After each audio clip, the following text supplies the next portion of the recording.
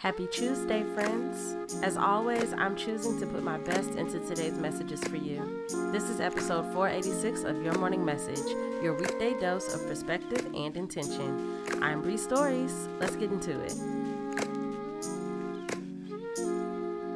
Message number 1. Even as chaos persists, you deserve peace.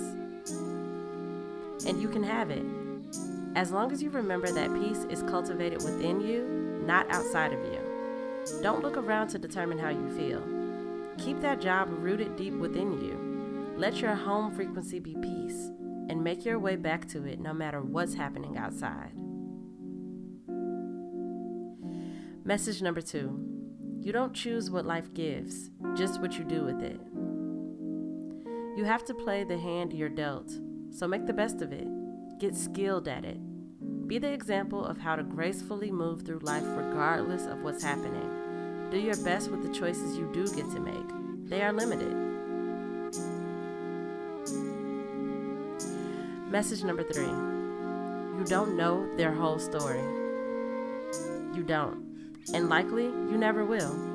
We all have a backstory, context that shaped the way that we move through the world.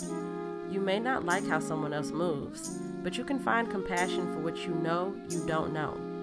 We all have a story, and we all deserve compassion.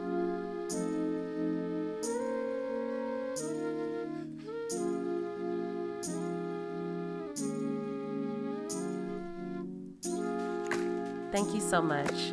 Choose to be your best today, and choose to accept your best however it comes. You're doing great. Peace until tomorrow.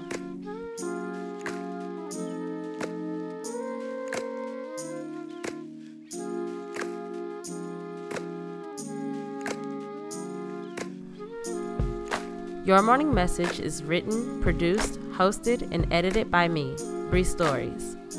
Follow me on Instagram at Bree.stories and on Twitter at Bree_stories.